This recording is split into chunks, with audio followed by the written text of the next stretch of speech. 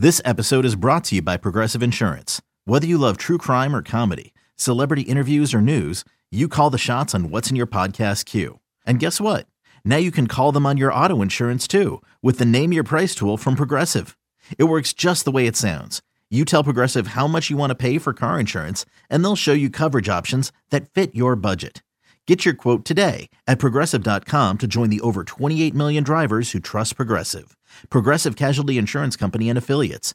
Price and coverage match limited by state law. It was a very bright, shining light, Sarajevo, and they needed to kill that light. From producers Matt Damon and Ben Affleck, explore how art and music sustained hope during the siege of Sarajevo, thanks in part to humanitarians and the band U2. U2, they represent a personification of our resistance. The Hollywood Reporter hails Kiss the Future, moving and inspirational. Kiss the future! Viva Sarajevo!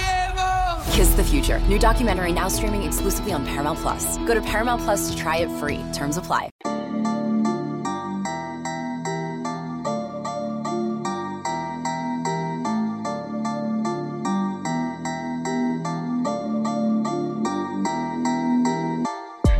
Welcome into the Illini Inquirer podcast. It's Jeremy Warner and Joey Wagner, and it's Wednesday. We're heading to an Illinois basketball game. We have been basketball heavy on this pod. Joey, it's time to talk a little football. We got a lot to talk about. Illinois has a new assistant coach. One of two vacancies filled is David Gibbs is the new defensive backs coach. We also have another transfer commit, Dennis Briggs, the Tommy Boy plan from Florida State, 7th year defensive lineman.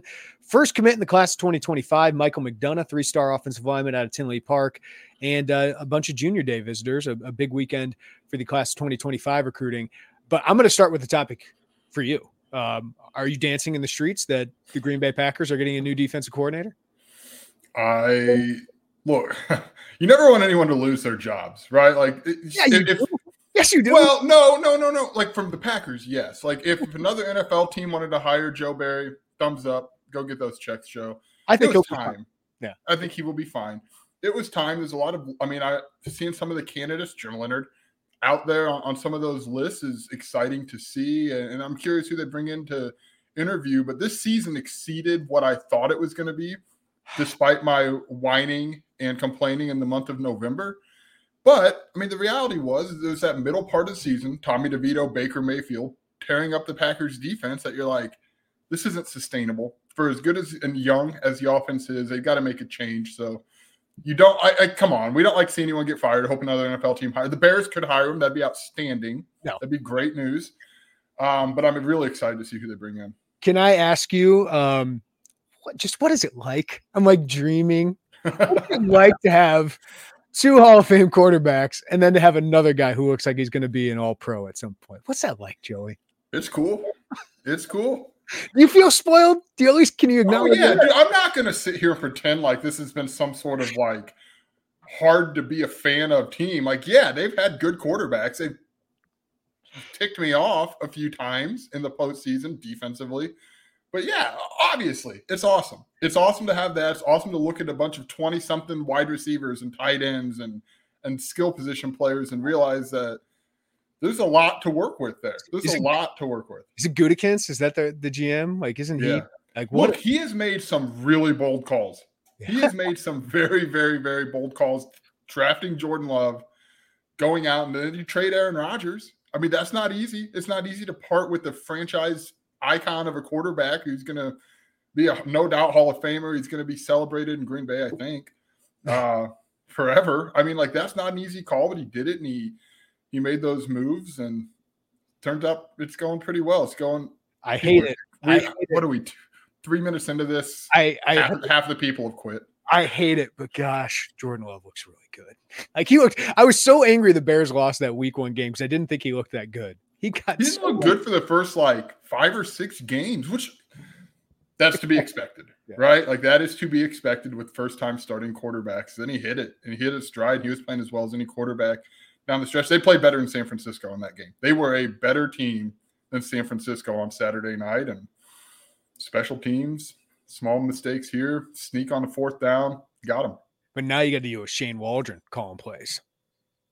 Do you like that? Do you like that hire? I am very – I was like, yeah, that makes sense. I was like, that looks like a B hire. Hopefully, the Bears haven't had a B-hire at offensive coordinator in a very, very long time. Also haven't had the quarterback. So I still think it all depends on who the quarterback will be. I don't think it'll be Justin Fields. So we got to see how that plays out. But the Bears are going to be in contention next year for the playoffs. It just so happens the NFC North might be one of the best divisions in football, Joey. The Lions are so much fun to watch. The Packers are now good again. Like they never were bad, but like the Packers look like they're going to be potential NFC North champion pushing to Detroit Lions. And then the Bears should be a lot better. We should be a lot more talented in some way next year. So just so happens we thought the Packers would be down for a couple more years. That's not going to be the case. I want to know what you are going to do on Sunday, because I don't know what I should do. Do we root for the Lions on Sunday? Yeah. They're fun. I hate the 49ers. Like, I hate them with so much passion. The 49ers are to you what the Packers are to me. Yeah. So we root for the Lions. Like, we get like a one game root for the Lions. Now there's a part of me that just wants the best possible Super Bowl, and that would include the San Francisco 49ers. But the Detroit Lions are good enough to win the Super Bowl, and I would feel great for that city. Like, I don't consider the Lions really a rival all that much, because in the NFC North / Central was the one team we could consistently beat. Like it's like, hey, we're terrible, but hey, the Lions are way worse than us. So at least we got that going for us. Yeah. I mean, big picture, I'm obligated from here on out to root for the Chiefs in this postseason to make my household work. Yeah. But NFC, yeah, I guess it's the Lions for one game. It's a 1 game waiver for them. Yeah. San Francisco, absolutely not. Absolutely not.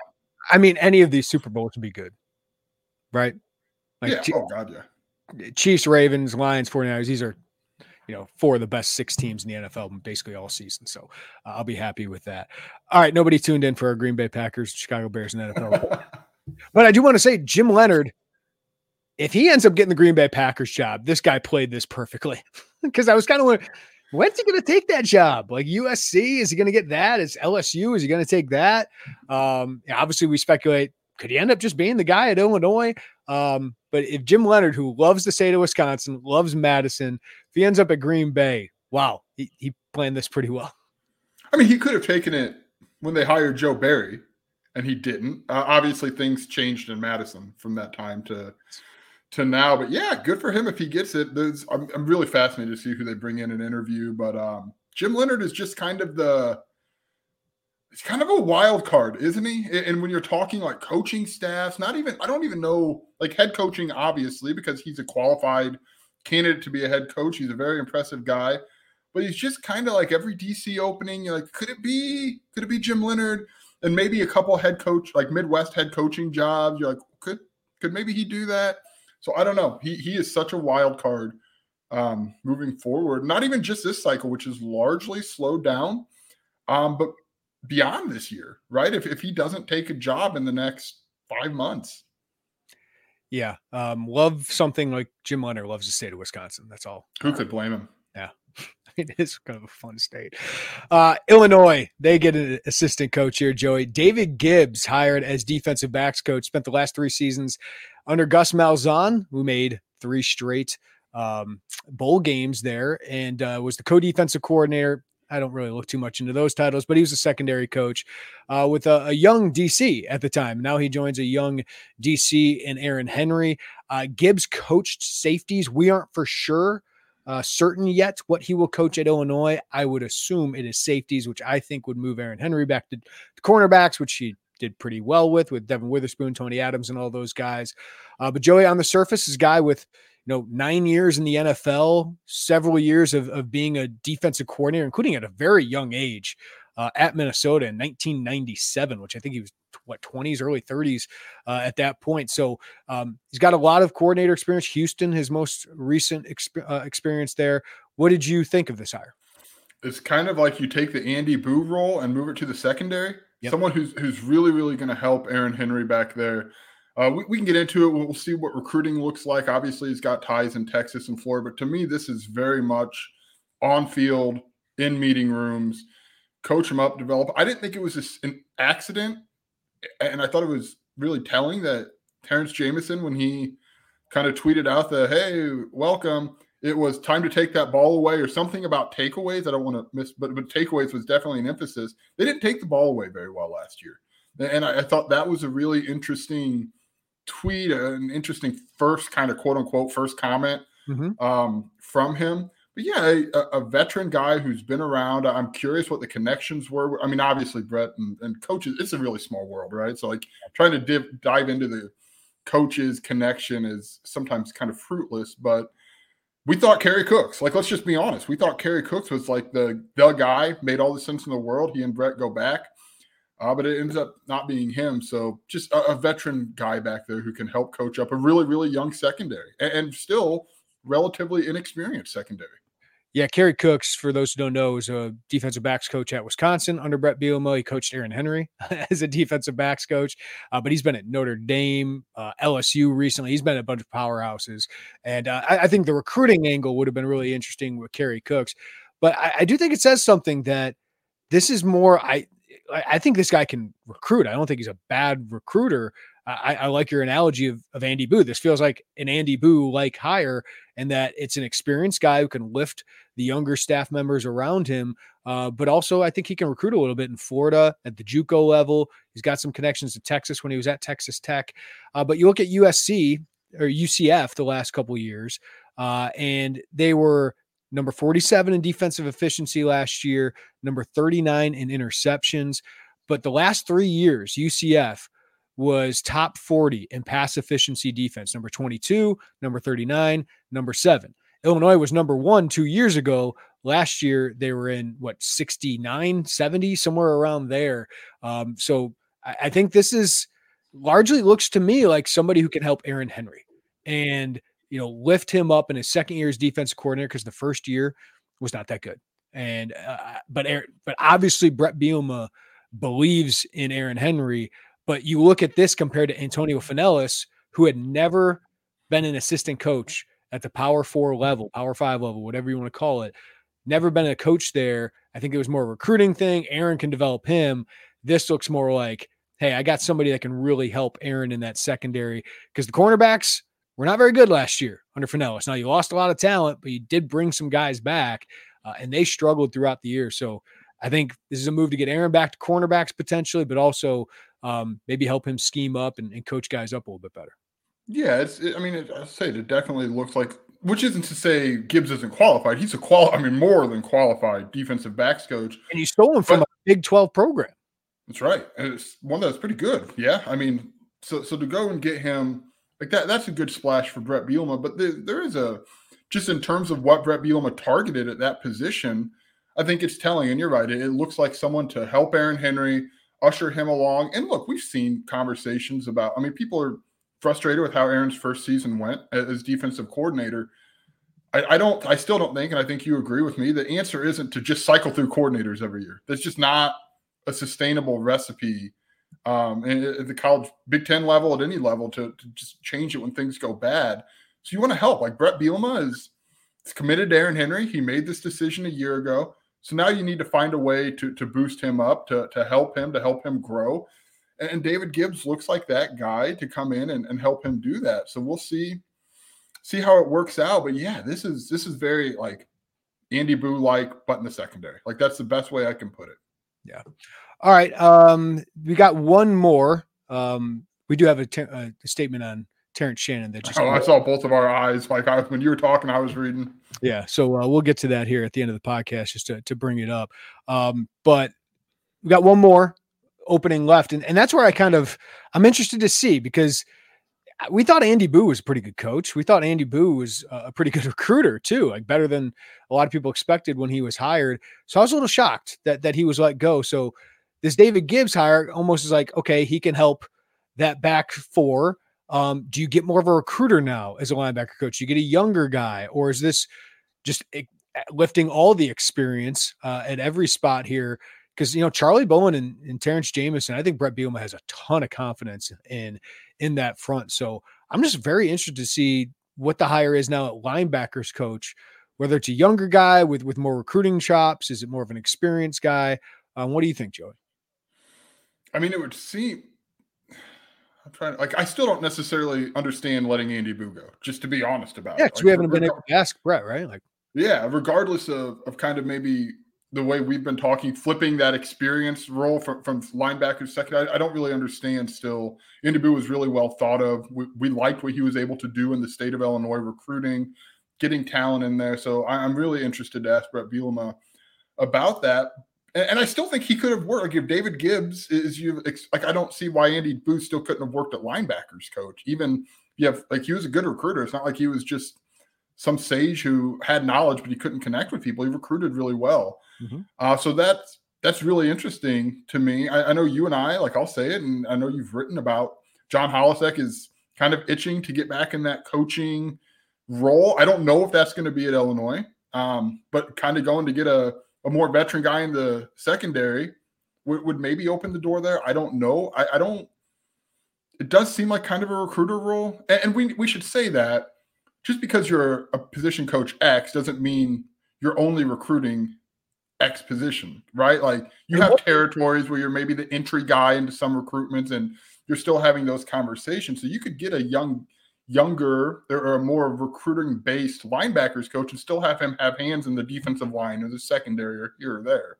And can I say this? Like, I think us as outsiders, we get caught up. This guy's more of a recruiter than a coach. This guy's more of a coach than a recruiter. The recruiting staffs are so big now, and those guys are able to talk to recruits. Now they can't go travel yet per NCAA rules and go see people. But Brett Bielema's had a staff that I feel like there's not any dead weight in recruiting. Like, Lovie Smith had guys who just didn't add anything in recruiting. So there was so much on like 3 or 4 guys. I don't think Brett Bielema looks at it like, I need to get like a stud recruiter who just kind of is an assistant coach and coaches up. I think the football angle of it is really important to him. The coaching up, the developing, and just naturally, you're going to be a good recruiter I think Brett Bielema likes people with some personality as well. So I don't know if he looks at it like some of us on the outside do. I think it's going to be somebody that can do both pretty well. And Gibbs looks like he's got that experience, but also from what I've talked about with the UCF site, guy who covers them said he's a pretty good recruiter. Recruits really like him. Yeah, look, I think when we talk about like recruiter versus coach, when I think of recruiter, I don't mean somebody what comes to mind isn't somebody who can't coach. I think of somebody who's got very, very strong ties in a couple few regions. Like, that's what I think of when you talk about quote unquote bringing in a recruiter. Is like Corey. Corey, when Illinois hired him, obviously had very, very strong ties in St. Louis and the Metro East. And I think he'll still see those bear out over time. Is one of those guys. I mean, Edwards got that, yes. He's got the ties not only in state from his time at Illinois and NIU, but St. Louis. That's where he's recruiting heavily now, and then Florida. So, yeah, no, I totally understand what you're saying. I just don't think Corey Patterson was brought in as assistant to be a recruiter. Not that he's a terrible coach. I'm just that he was brought in to recruit dudes. Yeah. And I just think, like, with this staff, I guess the best way I could put it is like, when I think of a recruiter, I think of more, you're just really tied in certain pockets of the country and pockets that Illinois knows it can target. I think that's also really important too. Like, you don't want somebody who's grounded in, I'm just going to pick out like random, like the Carolinas, right? Because that's not really somewhere that Illinois has found traction. You want to know where you have traction already and bring somebody in who's really tied in those areas, which is why Holisek is a name that you and I have talked about, given all the success he's had in Chicago. We don't know what that's going to. And he told me on the record he has interest. He's never coached at this level before. That's right. So I don't want to make it sound like, hey, this is the guy, but I think he's a good example of somebody who's got those ties in a place that you're trying to continue to really hammer home on the recruiting trail. I also wonder, because Gibbs has a little ties to Texas, do they try and get into Texas a little bit more? Because there's a direct flight to Dallas. Now that's why I would have been interested with Kerry Cooks, because he had some ties to Texas. Do they get that would be interesting to me if they get into a place like that where Lovie Smith had some success recruiting guys from Texas. Now, did all of them work out? No, but you're still able to get into a hotbed of talent like that and maybe get some of the players that the Texas and Texas A&Ms of the world aren't interested in. So that'd be interesting just to see if they get into that area of the world as well. What do you think they should look for in that linebacker position? Because we've talked about it. I don't know that I have the answer. I thought Andy Boo was a fine coach. So Yeah, me too. I don't know what they're looking for. I thought he was a good recruiter too. So I'm guessing I don't know. I don't know. I'm really interested to see who it is because I really don't know what they're looking for because I thought Andy Boo was pretty good at his job. But that's why I'm interested to ask Brett Bielema, like, why did you feel you needed to make the change there? Because the Finellis change made sense. Like his position group struggled, the defense and secondary struggled as a whole, and that Aaron Henry might need more help back there in developing because maybe there was just too much on the plate of Aaron Henry because of Antonio's inexperience, like had to do more there as well as, game planning and scheming and all of that. So maybe Gibbs gives him a little bit more leeway to focus more on the big picture stuff. The linebacker coach, I don't know. I imagine it's somebody a little bit younger, but other than that, I don't know. I do want to bring up before we move on to some of the commits, just we've seen conversations on our boards about, oh, well, this title's this or that. Let's just pause on titles. Those are largely financially driven. Yes, because and resume driven, but like in terms of practicality for what you as fans will consume with how that, not a lot really changes. Because Gibbs is the associate head coach. It's a nice title. Aaron Henry is his boss. Like Aaron Henry is the coordinator. Terrence Jamison is the co-defense coordinator. Aaron Henry is his boss. Like he in the line of command, Aaron Henry is now. Terrence Jamison obviously has a lot of input. Brett Bielema obviously respects him. But most of these titles are for pay bumps and for resume boosters, where it's like, oh, Jamison is thought of well enough by Brett Bielema that he's a co-defensive coordinator. I think Charlie Bowen's the pass rush coordinator. So, I mean, there's a lot of coordinators. There's a lot of different titles. Now, George McDonald's, he has an assistant head coach. No. Yeah. One of them, because when they got hired, George was one and Kevin Kane was one was assistant.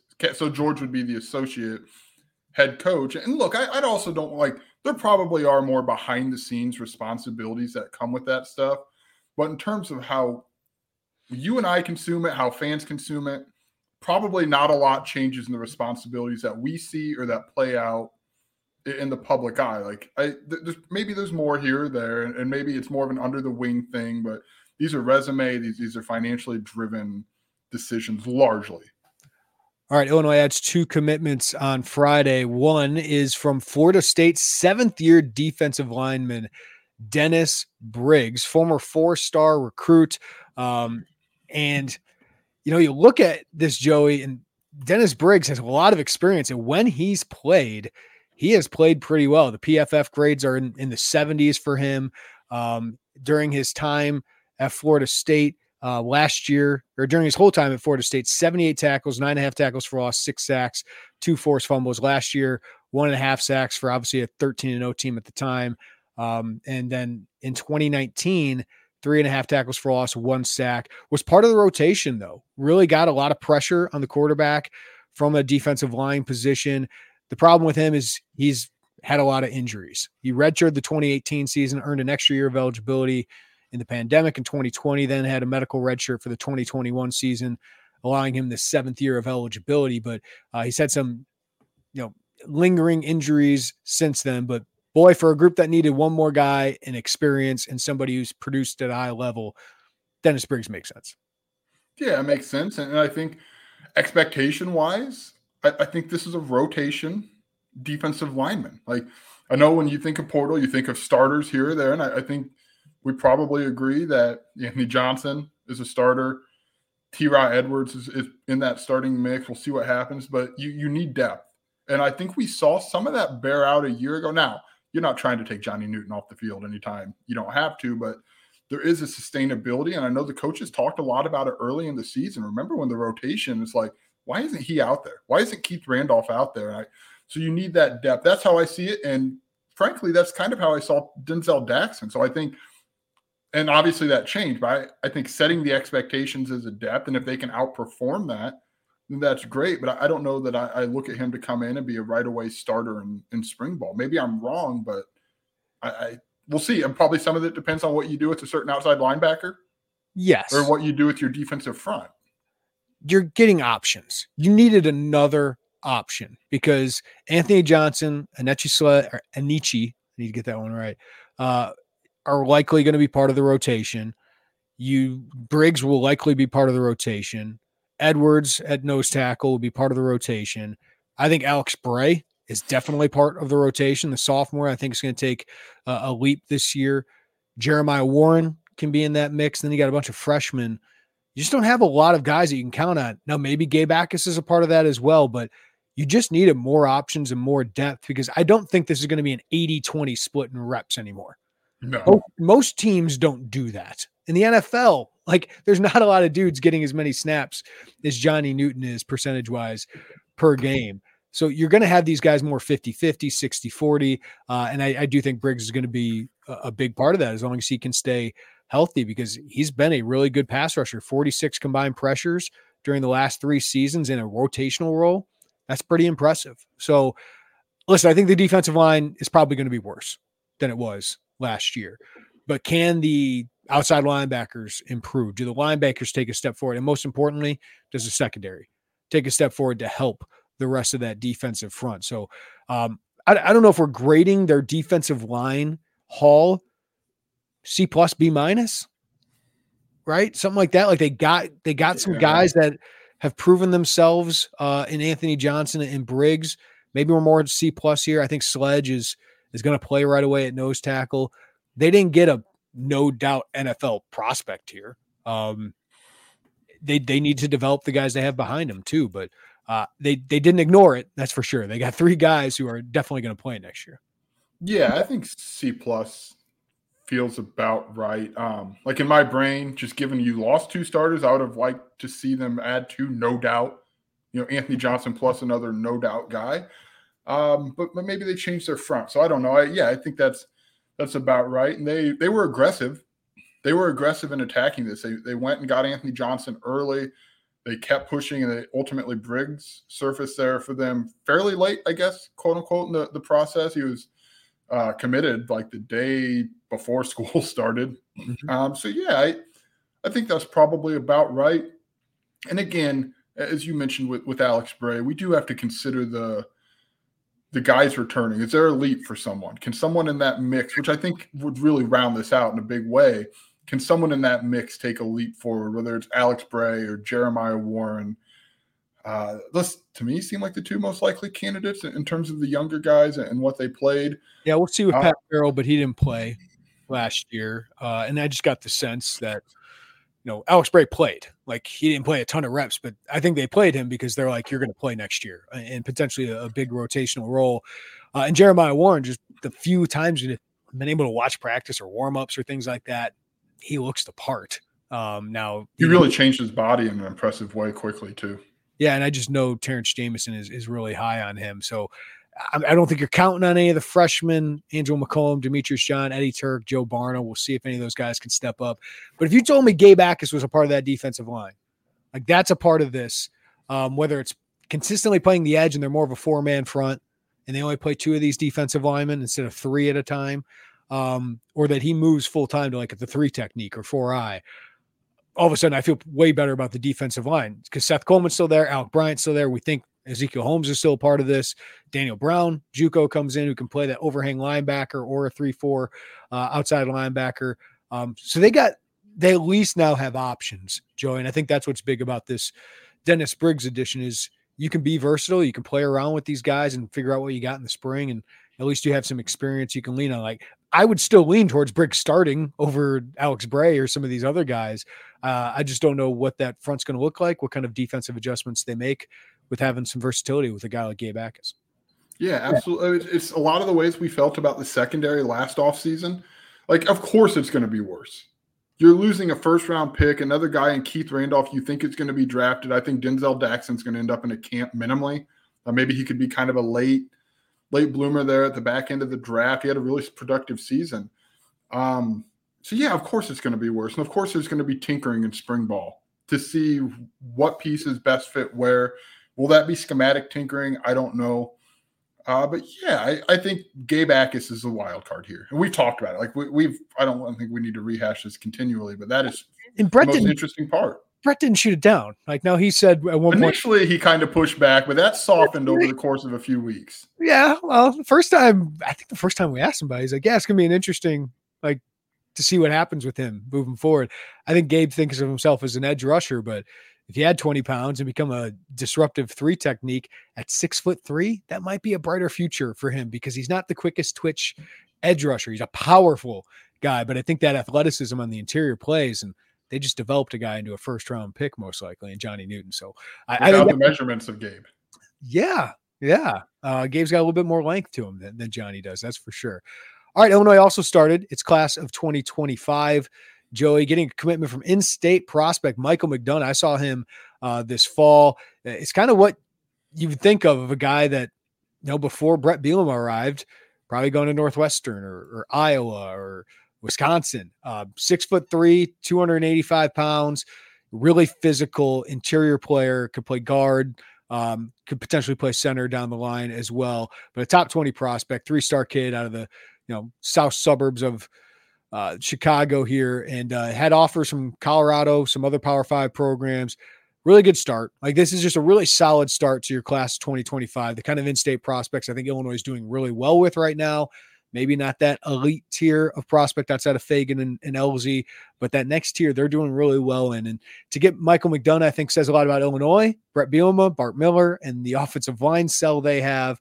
But I think it's another sign that guys like him, TJ McMillan, Brandon Henderson, Brandon Hansen, they're getting more of those Power 4, no doubt, offensive line prospects in state, and defensive line prospects with a guy like Eddie Turk who could play offensive line too. Yeah, McDonough had offers. He probably would have gotten more had this thing lingered into the summer and into his senior year. But I think we're starting to see a trend in terms of what they look for at that first commit. I think they probably have guys who are ready to commit now. Like, I would imagine there's a guy or two out there, and I know you've got some crystal balls out there, but it seems pretty clear to me. 3 of the 4 full classes, so we're not including that 21 class when Bielema got in.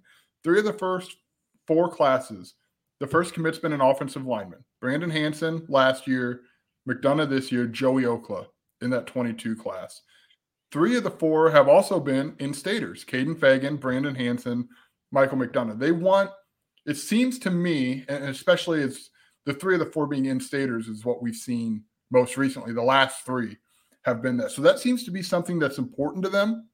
And they want somebody to come in and kind of be the leader of that recruiting class and be that in-state leader.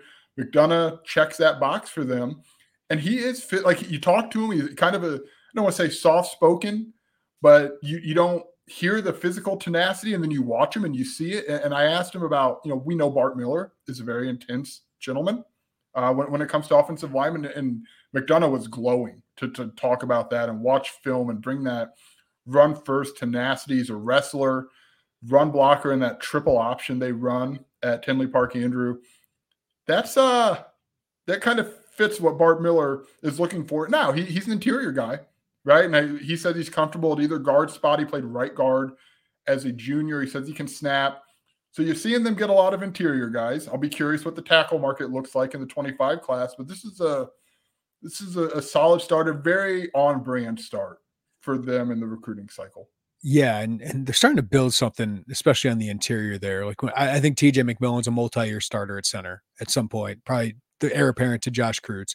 And he's kind of a leader among the underclassmen from everything it sounds like. And, then you get AJ Dennis, who looks like he's a potential future NFL prospect. He's number 162, I believe, in the latest 24/7 sports ranking. So just a monster get for Illinois there, can play center or guard. And now you add a guy like McDonough into the mix. Zafir Stewart, we'll see if he plays guard. A really good Power 4 win for Illinois. We know Brandon Henderson probably projects to tackle, but he'd be a great guard as well.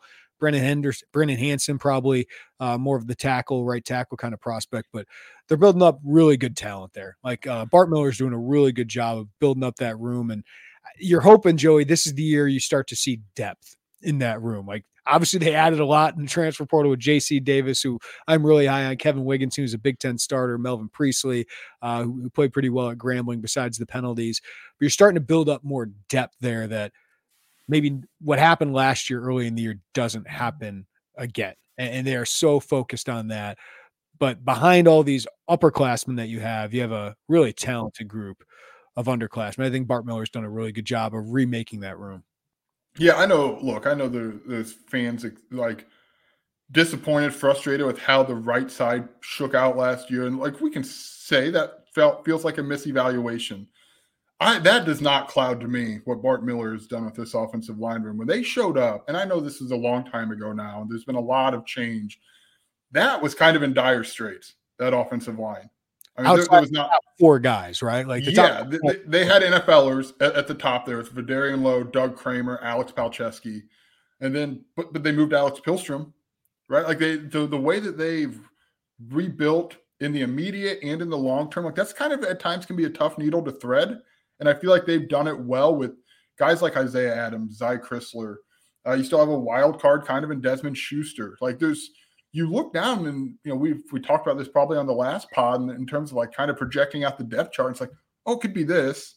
It could be that. And it seems like in years past, it's been, oh, it's definitely this or it's definitely that. And there's a little more flexibility. One thing I want to add about AJ Dennis, just because we saw him in the flesh again, but it's easier for me visually to see, like, in terms of looking at how big someone is when you see him with a lot of other, college football players. He looked pretty similar in size to J.C. Davis. Yeah, he was an enormous individual, AJ Dennis. So that is, I'm really interested to see if he's on that 4-game rotation plan, and then next year you pluck him in there and say, enjoy the next 2 years, and we'll catch you later unless we can NIL you back for a 4th. That's way ahead of ourselves, but you see a lot of potential physically with him. The tape doesn't lie. He's ranked really high. They've done a heck of a job going in there and rebuilding, and now you're getting to the depth point, and now you're getting to the point where you need your recruits to step into meaningful 2-deep roles. Yep. And the good thing about having Michael McDonough on board is you got a huge junior day this weekend. Last weekend, Caden O'Rourke, top 10 prospect, Lincoln Way East edge rusher, was on campus along with another prospect who's committed elsewhere. But this week, they're going to have a bunch of prospects, including a few headliners. You can read all of it at Illini Inquirer. But some of the in-state prospects that we're willing to share here, they're going to be here, Joey, is Braden Trimble, right? Braden Trimble, wide receiver out of Mount Zion, who Illinois did not offer first among the Power 4 schools. Northwestern got in there. Iowa and Iowa State did. But they've been recruiting him for a very long time. So to have somebody like Michael McDonough who can help recruit him, Griffin Rousseau out of Wisconsin, who this is like the 5th or 6th time he'll be at Illinois. I have a crystal ball picking for him because Duke and Syracuse, the 2 schools who have offered him otherwise, they have new head coaches. So it just feels like this could be a closing time for them. Cameron Brooks, a 3-star defensive lineman out of Homewood Flossmoor, top 30 prospect in the state. Andre Levette, 3-star safety. I love his game. I think he screams Matthew Bailey, heir apparent to me as a strong safety, but athletic enough to cover tight ends, all of that. Carson Cooney at linebacker. Andy Boo did a great job getting in early with him, but since Illinois was the first school to offer him, Iowa, Michigan State, Wisconsin, Northwestern in. He's 6'3", 215, ridiculous athlete, just the kind of linebacker I don't see on their roster right now. So to get somebody like that on board would be huge. So just getting those guys on campus. And then Carson Boyd, quarterback out of St. Louis, that I have a crystal ball pick in for. Illinois has made him an absolute priority. He was on campus last December by himself, and he's coming back on campus now. Like, if you're able to get a Boyd and Rousseau on board early and help push these other in-state guys, like maybe you can get some early momentum, because Illinois doesn't usually have that early momentum, Joey. So if you can get a couple of these guys on board in the winter and push towards the spring and then obviously into the summer, I think that'd be significant. And this weekend, like, usually junior day visits are the most intimate visits. Game day visits, you don't really get a lot of time with the coaches. They do during these junior day visits. They get to see campus. Some guys maybe aren't ready to make those decisions, but I think the guys who have been here a lot, like a Boyd or Rousseau, I don't know if anything's imminent, but those would be guys I'd be watching after this week to see if they buy in along with McDonough. Yeah, it's a good chance to strengthen those relationships and try to, you're right, early momentum. Think about a year ago, Brandon Hansen was a pretty early commit back. I think he was a November commit, if I'm not mistaken. And then it was quiet until in March or April. It might've been April. He was a later one. And then it got going, right, with Trey Petty and Demetrius John. And then you got moving a little bit there. Late March, good call. Yeah, so it got moving a little bit there. But if you could start to build, especially, I don't want to overstate it because I think it could be overstated.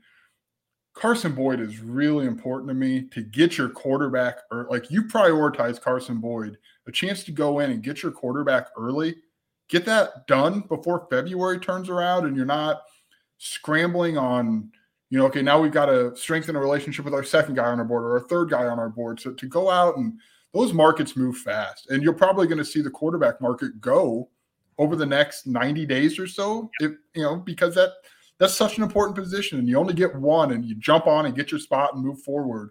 So there's if only they could spots, right? There's only like 4 spots. So if you could close that down early and be done, I don't know that that's going to be the case, Jeremy. I don't want to give anyone false, pretenses that he's coming, but they're in well with him. They've done a good job in that recruitment. He seems to be giving back from what I've read, from what you've written. He seems to be giving back that interest to Illinois.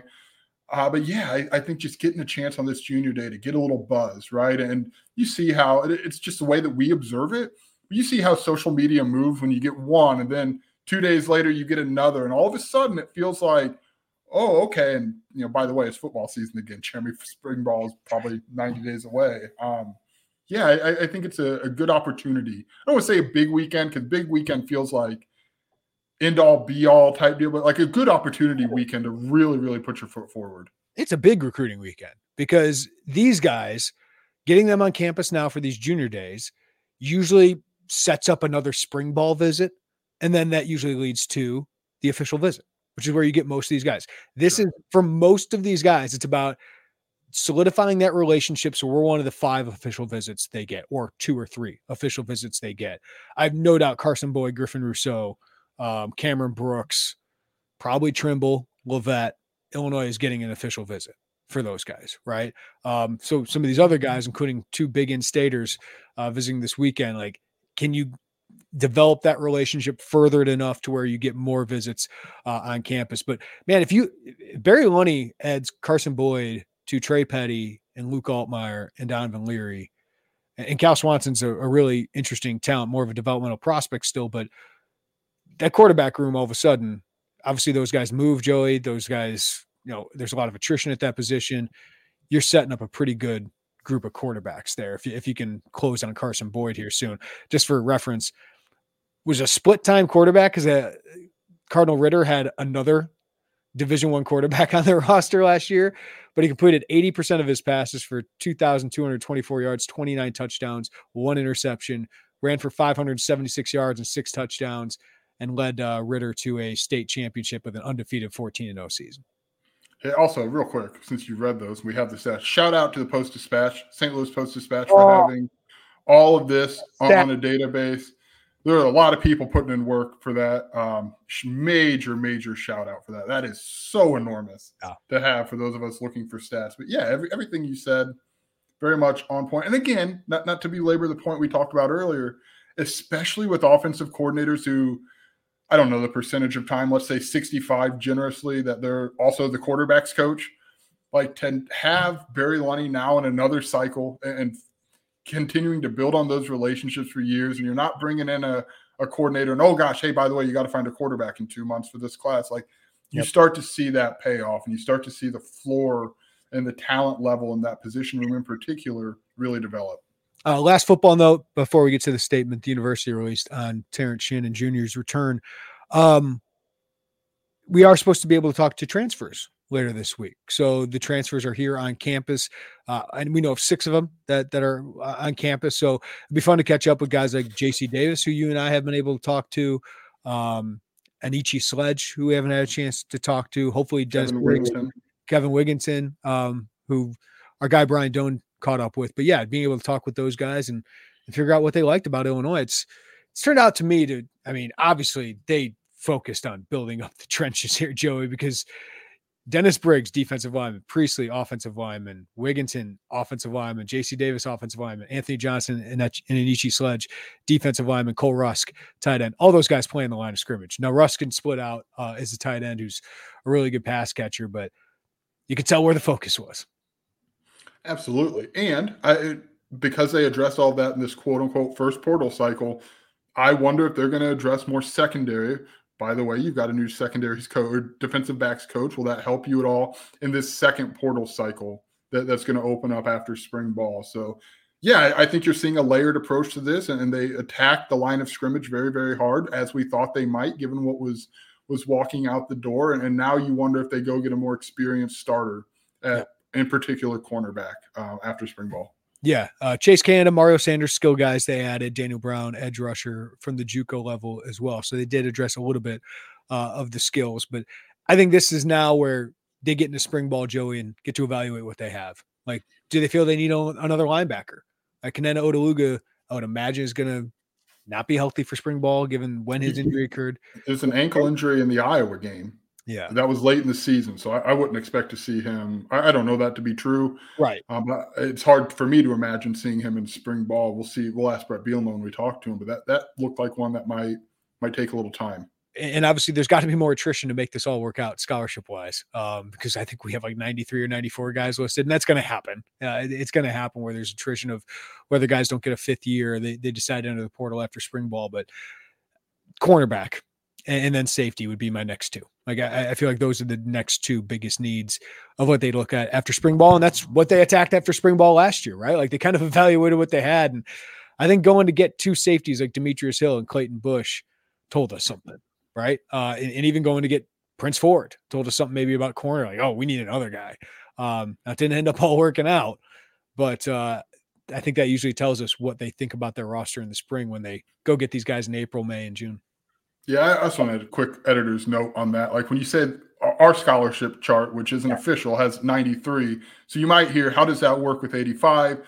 That includes the freshmen who aren't going to be here in the spring, right? So right. They're going to be at 85 in the spring.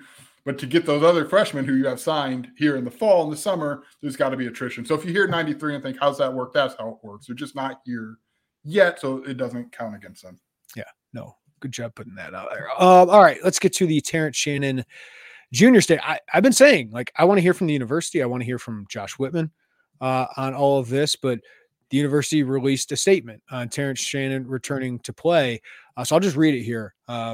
On January 19th, this is from Robin Kaler, the associate chancellor of the University of Illinois, basically the spokesperson for the University of Illinois. On January 19th, the United States District Court for the Central District of Illinois issued a preliminary injunction enjoining the University of Illinois Urbana-Champaign from continuing its interim suspension of men's basketball student athlete Terrence Shannon Jr. In compliance with the court's order, the university reinstated Mr. Shannon to full status immediately. This statement addresses certain questions that have arisen following the ruling.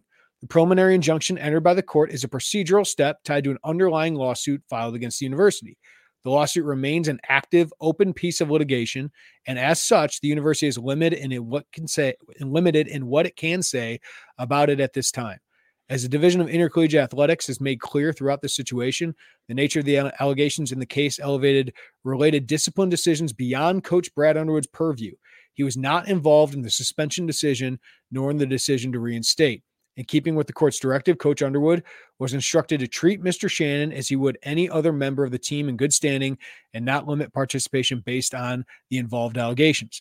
Away from the basketball court, Mr. Shannon remains in both the university's student conduct process and the Kansas criminal case. These ongoing processes are outside the purview of the DIA. In the event there is a resolution in either of those forums, the university and DIA would evaluate that information and take appropriate action under its policy and consistent with the court's order. While the preliminary injunction remains in effect, absent resolution of the university's conduct process or the Kansas criminal case, the university expects Mr. Shannon to remain in full status as a university student athlete and available for basketball practice and competition. They got a lot of emails.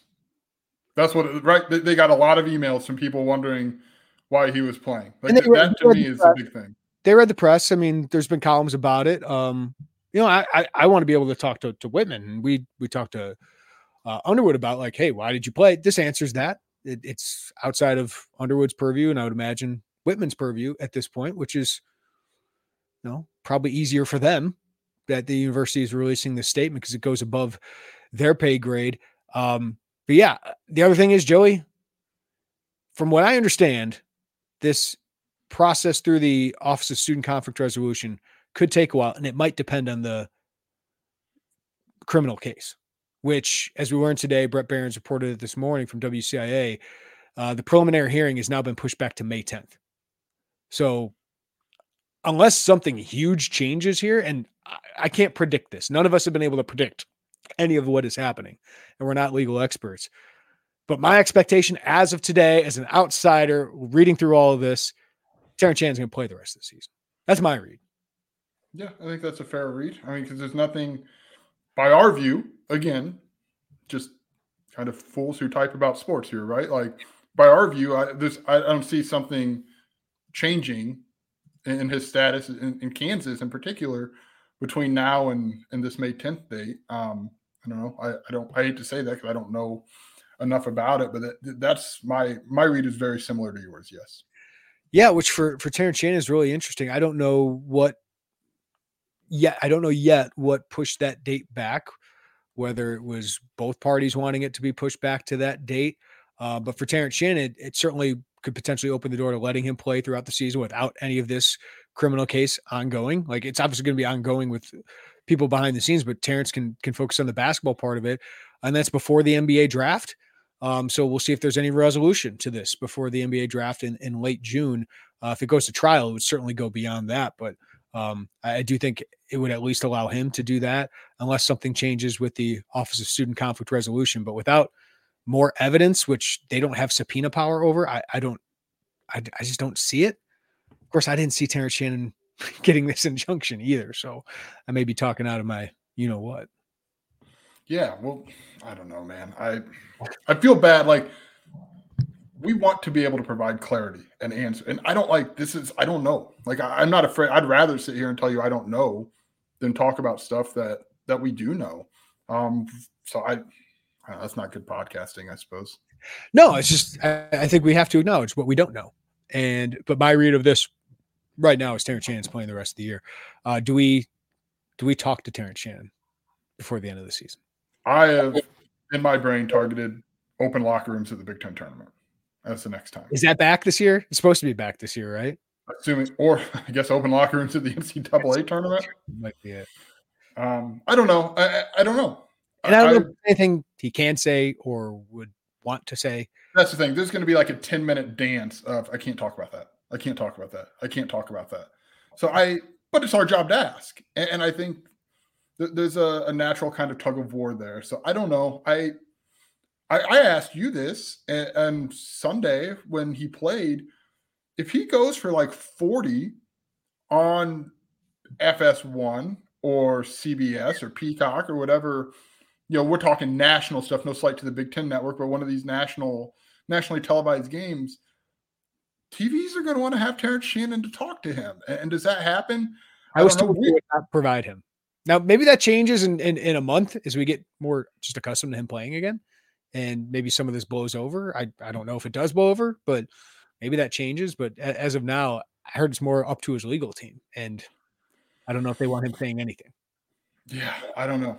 This is new ground for us here, Jeremy. But no, I have targeted the postseason in my brain. And I think I'd rather set my own expectations and then have that change. But to me, it's the postseason. All right. That'll do it for – you got anything else, Joey? I don't got anything else. It's going to be an interesting atmosphere at Northwestern. That's for sure. It is.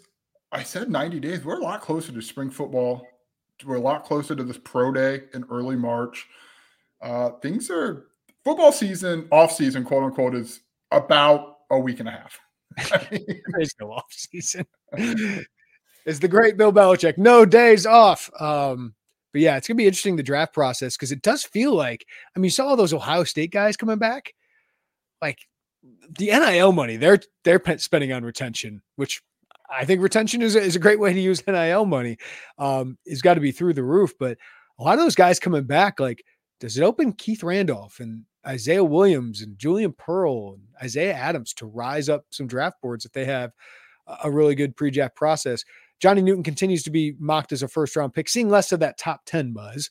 Yeah, it's more of those 20s. The 20s seem about right. Yeah, more the back half of the first round, which would still be amazing for Johnny Newton. But like, I think it's a real opportunity that the day 3 might be a little bit weaker of a draft class, that some of those guys could potentially rise up with all these guys coming back for another year and the power of NIL and getting them back to college for another year where they could potentially make more money.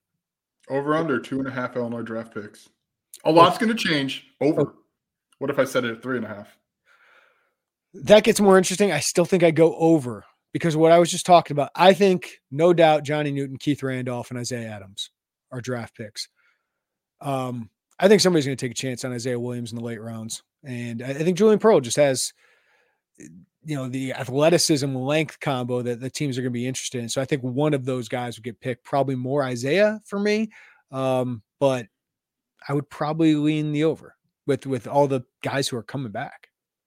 I do want to add, since we haven't talked about this, Jeremy, real quickly, we kind of glossed over it. Seth Coleman back. Oh yeah. Big news. We had forgotten to bring that up. That felt like it was going that way for a while. Every day that passed closer to that deadline day, and you didn't see anything from him. Seth Coleman, kind of a quiet guy. So the very much the I'm back without a video or a production seemed very fitting for him. But that's a big deal for Illinois to get. He's their most productive, proven outside linebacker coming back. He had a really, really strong close to the year as he and Charlie Bolin kind of figured each other out a little bit. And down the stretch, beginning with that Maryland game, Seth Coleman played good football. Well, can I put this question to you? Like, if we did our all Big Ten draft, which we failed to do last year before the season, if we did an all Big Ten draft, would Seth Coleman be the first guy you take? Like, is he their best player?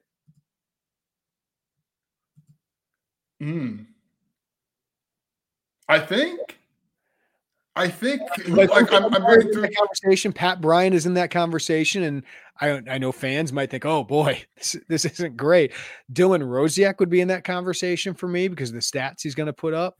I think, and Caden Fagan. Caveat: we haven't seen him do anything in the Big Ten. J.C. Davis has a pedigree that would put him in that conversation coming into Champaign. I think Seth Coleman would be the number one pick. Listen, I think Luke Galtmeyer is potentially their best player. Caden Fagan is potentially their best playmaker, right? Like Pat Bryant, I think has a chance at the NFL.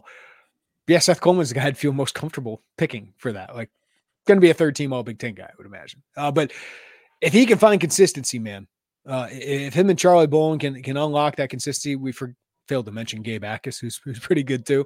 But if Seth Coleman can do what he did in the second half of last year, like he can get to 9 or 10 sacks or something like that. And it's not all about sacks. It's all about pressures. Like he had more pressures 2 years ago.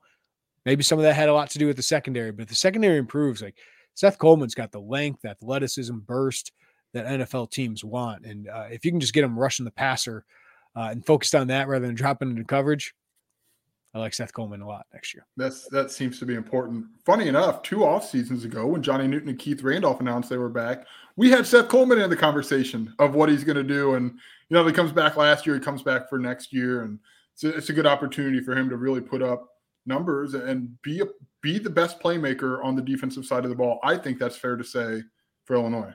Yeah, because I think Pat Bryant, J.C. Davis are probably the best NFL prospects on this team, right? For the 2025 NFL. Sure. Yeah. That's right. All right, that'll do it for us. Thank you, Joey Wagner. Thanks to all you guys for listening. Give us a follow, rating, review wherever you get your podcasts. Check us out on YouTube.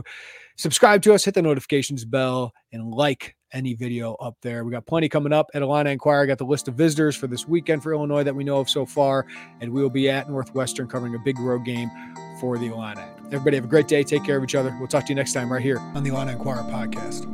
Bye, everybody.